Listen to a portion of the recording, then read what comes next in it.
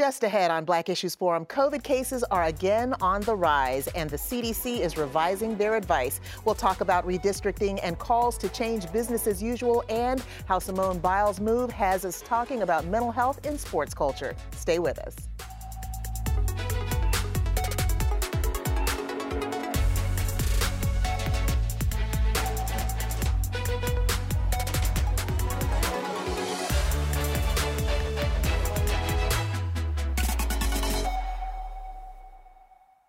Welcome to Black Issues Forum. I'm Deborah Holt-Noel. Turns in the number of new COVID cases and data on the Delta variant bring new CDC guidance on both federal and state levels.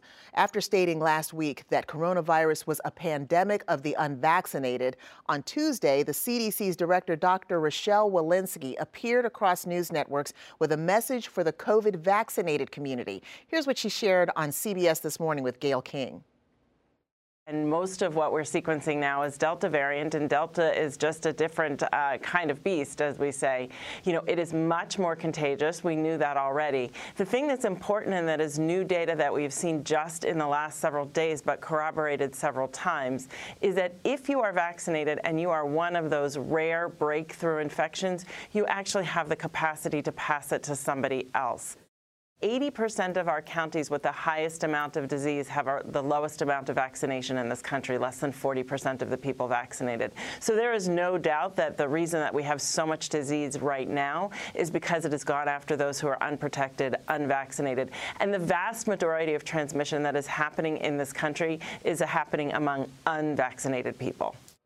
As a result, CDC guidance for the vaccinated population now today is get tested if exposed, regardless of your symptoms, wear a mask in public indoor spaces after exposure, and if tested positive, isolate at home for 10 days, and know that you can transmit the virus.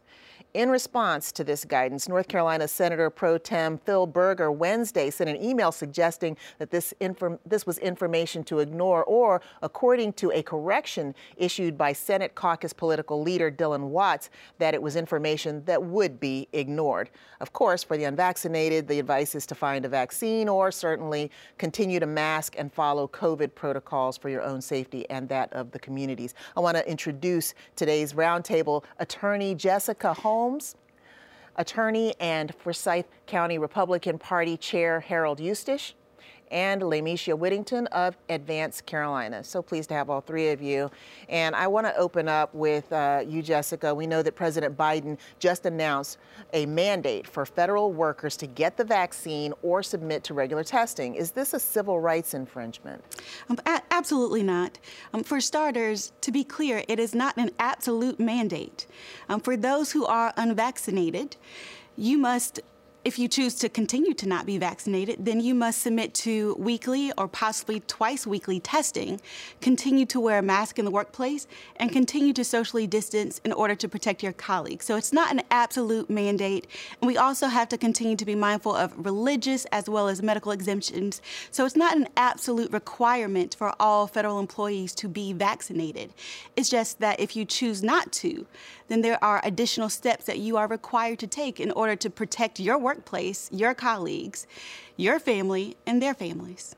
So thank you, Jessica. And even though there's not this strong mandate, more and more private industries, Harold, are coming and issuing a mandate for their employees to either get a vaccination or, face the consequences. What do you think the administration and all of us are going to be facing as people don't agree with this?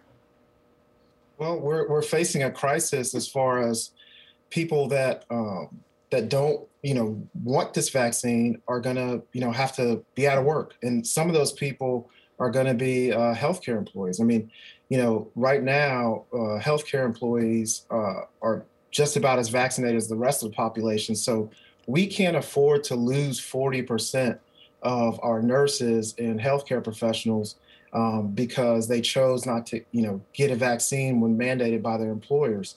It just doesn't make any sense. So it's going to come to some kind of head I understand. I do agree that in a legal sense, I think that it is not a mandate. I do understand that. I think it is a condition of employment. I think the courts have been clear about that. But I do think that it's not going to be a tenable situation if we continue down this road. Lamisha, what are the options in your opinion? We've got to create a safer community. Are leaders doing their part? Do they need to be doing more?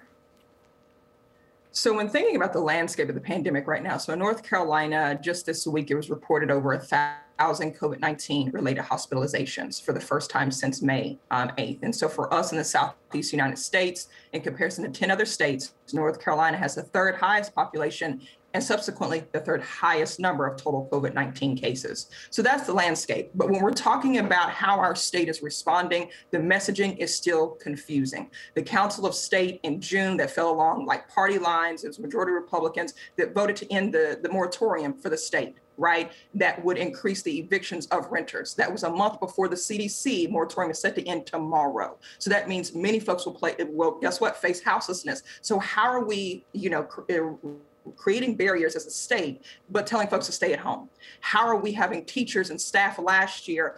President of the NCAE, President Tamika Walker-Kelly, appreciated her leadership in elevating that many staff that came into the schools, administrators that came into schools last year, the state didn't provide masks, nor did the federal government, even though they were feeding the public. So what lessons have we learned? It doesn't seem like we've learned much. Last year, we saw what happened being ill prepared. This year, with a $13 billion+ surplus, with a state budget that is still set to hasn't been voted on, what are we doing to actually create provisions and resources for landlords, tenants alike, for folks who are facing houselessness, to make sure that we're being responsive and consistent in messaging? And that's just simply not happening.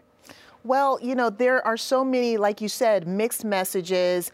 You've got the CDC, you've got different organizations, even unions coming in now saying, well, you didn't negotiate with us about making a mandate for federal workers. So, what is the end game when it comes to public safety mandates, understanding that this vaccine, or rather this virus, has been so very politicized and everyone's walking a real careful line, particularly President Biden and his administration? What is the end game? What could be the strategy? Jessica, what are your thoughts? The end game to me is very simple, and it's to follow the science.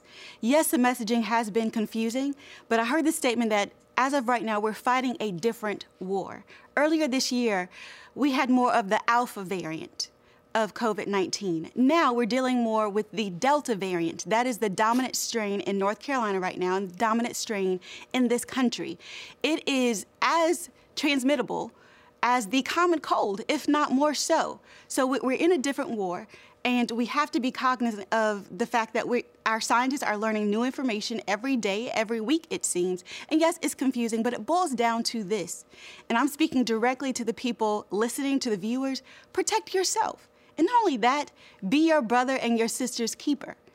When it comes to the unions, yes, I do think there should have been more input between the federal government and between unions. That said, when you look at unions, you have the American Federation of Teachers, who are in support of universal masks for all of our public school employees and students. Same thing with the National Education Association, the North Carolina affiliate of which is the North Carolina Association of Educators. So on one hand, our unions absolutely have an issue with not being talked to, or this not being run by them. But at the same time, they've been very clear that they support vaccinations and want our students and our staff across all of our spectrums to be safe. Harold, when we consider the political game here, are both parties here playing it smart when it comes to the safety and security and strength of our economy and the American future? Well, it feels like one side is trending toward more government control. And I think that, the Republican Party is looking at this and saying, well, how do we make sure that we're not, going back to a lockdown again? Ultimately, we were told as a society, hey, go out and get your vaccine. That'll fix it. And we're still being told that, well, the vaccine is still protects you against the Delta variant, but we may still need to have mandates. We may still even trend toward a lockdown. I think that's the confusion for people. I think that's the frustration. So from a political sense, I think, I understand that. I'm not saying that both parties don't want to keep us safe, and I agree with that. But I do think that we've got to, the safety is not just about the Delta variant. It's also about people losing their jobs. It's also about people being stuck in their homes for months and months on end. We just can't do that. It's a tight place to be. That the Republican Party is there with that. It's a tight place to be, Lamisha. We've got just about a minute left in this segment, but when it is a fine line to walk, and we do want to protect jobs. We want to protect the community, but what kind of leadership is needed right now when it comes to public safety and taking the necessary steps? Right. So we have to recognize that, state lawmakers across the United States have introduced more than 100 bills aiming to prohibit employers from requiring vaccination as a condition of employment. So when we're talking about leadership, as Attorney Holmes, as Attorney Harold has already mentioned, there's a divide, there's a clear split. But when it comes to the health and safety of our communities, it shouldn't be a partisan divide. It is a survival and how do we keep our people alive? So when we're talking about OSHA protections that wasn't actually created last year, right, for franchisor corporations to require social distancing, for them to require to give masks to their folks, we not only have to keep them employed, we have to keep them healthy and alive to come back the next day to be employed. And the level of job loss due to pandemic, the level of health insurance loss, over 500,000 plus folks lost health insurance due to COVID-19, and actual jobs disappeared, not just folks leaving work, actual job deficit. Those are the kind of policies that have to be put in place alongside this emergency vaccination. We have to also have emergency relief for the American people to survive this pandemic, because we've been in pandemic. This is just exacerbating the state of the Black community. Excellent point. On the political front, groups are paying attention as the next election cycle approaches and the results of the 2020 census introduced a significant change. North Carolina gained a seat in the U.S. House of Representatives, and that will have a major impact on redistricting. Due to delays caused by COVID, however, some municipal elections have also been delayed. So a number of impacts. Jessica, you also serve as a redistricting consultant. What can you share about what voters need to know or be paying attention to right now as district lines are redrawn and these election dates get shifted? If I had to summarize my comments into one word, it would be transparency. Voters need to look out for transparency. As these maps are drawn, there should be a very public process. We also have to keep in mind that North Carolina is one of the most litigious states in the entire country when it comes to redistricting and litigation regarding voting rights. We have to be very mindful of partisan gerrymandering as well as racial gerrymandering. North Carolina has a history of disenfranchising Black voters. We all know the statement about a court deciding that our General Assembly had targeted African Americans with surgical precision. So voters need to be diligent, and we need to watch and make sure that the maps are compliant, that they are following the law, that they are not engaging in voter suppression tactics like partisan or racial gerrymandering, as well as packing in any attempts to dilute the Black vote or the vote of minorities all across our state. And this General Assembly has a history with doing just that. Can you just share briefly what you mean by packing? Packing is when you concentrate a number of voters, typically Black voters or voters of a certain party, into one area so as to dilute their vote in other areas. So you pack them as a strategic method to dilute their vote and concentrate their vote. One example of that is typically in the past was done in Congressional Districts 1 and Congressional Districts 12. Represented by Congressman G.K. Butterfield and Congresswoman Alma Adams, where they packed and concentrated Black and or Democratic voters into two districts in order to maximize their opportunities, to maximize Republican opportunities in other districts. Thank you. Harold, we know that gerrymandering, as Jessica said, has been used to draw these lines, with political, partisan bias, racial bias at times, as courts have determined. Is it time to do away with or adjust that particular piece of policy? What can you share about the practice to eliminate this work? Well, I will say, as vice chair of the Forsyth County Republican Party, and I'm also part of the NCGOP's election integrity special committee, and I do take a few issues here. One, I think that the General Assembly certainly has done as good a job as it can to try to draw these districts. Remember, from prior to 2010. Democrats controlled the North Carolina House and Senate for nearly a century, and they gerrymandered those districts every single decade. And the first district, congressional district, and the 12th congressional district that was referred to earlier, that 12th congressional district, which has been the most litigated district really in American history, that was drawn by Democrats in order to get Mel Watt a seat. In the 90s, and now Alma Adams has a seat, but that wasn't done by Republicans at all.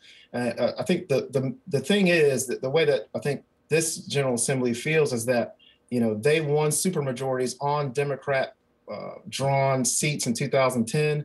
They have attempted to redraw these lines the best that they can, and of course, anytime that a Republican redraws the lines, it becomes a racial issue, and somebody says that it's being done to target minority voters. I think it's being done the right way. I mean, I think the issue, you think about it this way: from the last 1970s until now, the last 10 presidential elections, a Democrat has only won one time in North Carolina. That was in 2008, but yet they controlled both houses for 100 years. How does that happen? That happens by gerrymandering, and Democrats would do it if they were in power. So I see no reason to get rid of it. Yeah. So we can look forward to another 100 years, perhaps, of Republican control because of the gerrymandering, and partisan gerrymandering is okay. I mean, is it time to re-examine this? Is the question on the floor? But Lamisha, I'd like to ask you the same question. Is it time to take a look? I mean, we've seen the behavior of the Democrats when they were in power. Now we see the behavior of the Republicans as they're in power. Maybe we just continue business as usual. Right.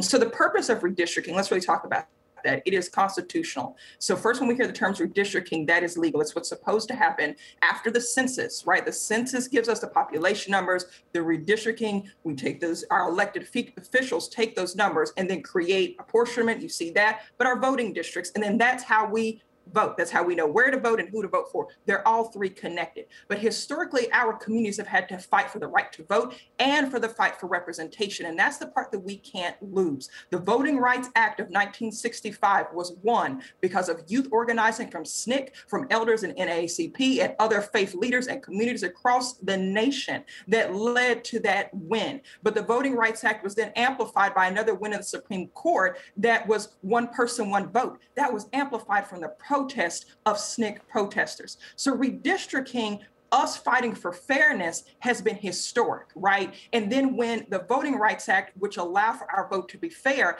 it was attacked in 2013.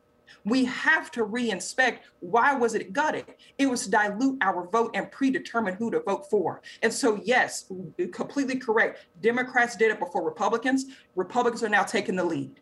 Let's be fair, both parties are at fault. When we are talking about a deficit of gerrymandering, we have in this state 10 plus HBCUs, historically black colleges and universities. In 2016, Jessica mentioned these districts, Congresswoman Alma Adams, over half of our state's HBCUs was packed into one single district, diluting those students' votes and the communities where over half of our HBCUs could only have one congressional district. That determines the landscape and the power of the state. No wonder we can't win. You cannot win when your vote is rigged, and you cannot leave people out and tell us to vote and be disingenuous, but not tell us that our maps are unfair and not include us on the process of those maps and public comments. Ms. Holt, allow me to affirm what my colleagues have said in acknowledging the fact that Democrats have absolutely engaged in gerrymandering. Republicans have absolutely engaged in gerrymandering. But I don't care if you're a Democrat or if you're a Republican. If you engage in partisan and or racial gerrymandering, you are wrong. There is no exception for either party. No party should engage in gerrymandering.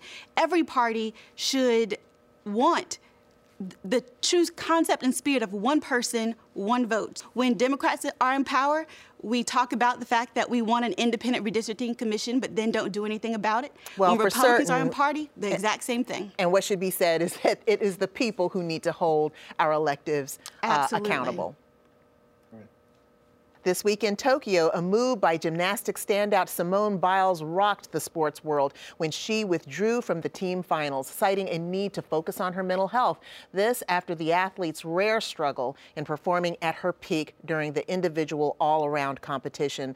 Now, some have applauded her bravery to protect her mental health, but I've heard different things depending on what channel I'm listening to. I heard certain things on ESPN, and then I heard different things on our network television. Let me just open up with you, Harold. What are your thoughts about, mental health being a greater part of this discussion and its impact on sports culture? I think good for Simone Biles. I mean, I think it's great that she was able to have the bravery to do what she did. I think, she's been a great representation of toughness and courage as an American athlete. I think she's proven herself at the highest level, and she ought to be given every benefit of the doubt. I mean, I think that what people are missing here too is that she's been public about her being a victim of sexual assault, and we don't know whether or not anything that's happening at the Olympics triggered that. So I think that if anybody gets the benefit of the doubt, it's certainly one of our best athletes of all time. She's proven herself. So I'm happy to see that she's bringing this attention to mental health. I think it's important for all our athletes because they are people. And I'm happy to see Sonny Lee win as well. So I think I think it's a great thing to hear. Wow. And, what I was hearing, Lamicia, is, I don't know what to make of this. I don't know what to make of her. I know that, these are the elite athletes. And the expectation is that you're powering through layers and layers of pressure on a regular.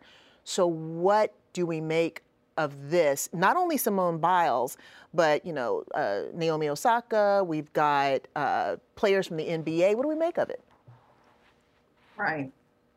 So I definitely want to just plus one, Harold just really said in this moment that we support Simone Biles. And let's also talk about, she has a combined total of 6 Olympic medals and 25 world championship medals. So she didn't need to compete. But the reality is she achieved that, as what's already been stated, while enduring undue stress at the hands of sexual assault. And she testified. Right? And she's created safe spaces for other young gymnasts of color and women gymnasts to actually practice safely. And at the same time, in 2016, her medical records was put on public, and it was unveiled that she takes medication for ADHD, and they were attempting to discredit her and say that she was using medication to of course, amplify her performance. Where have we heard that before?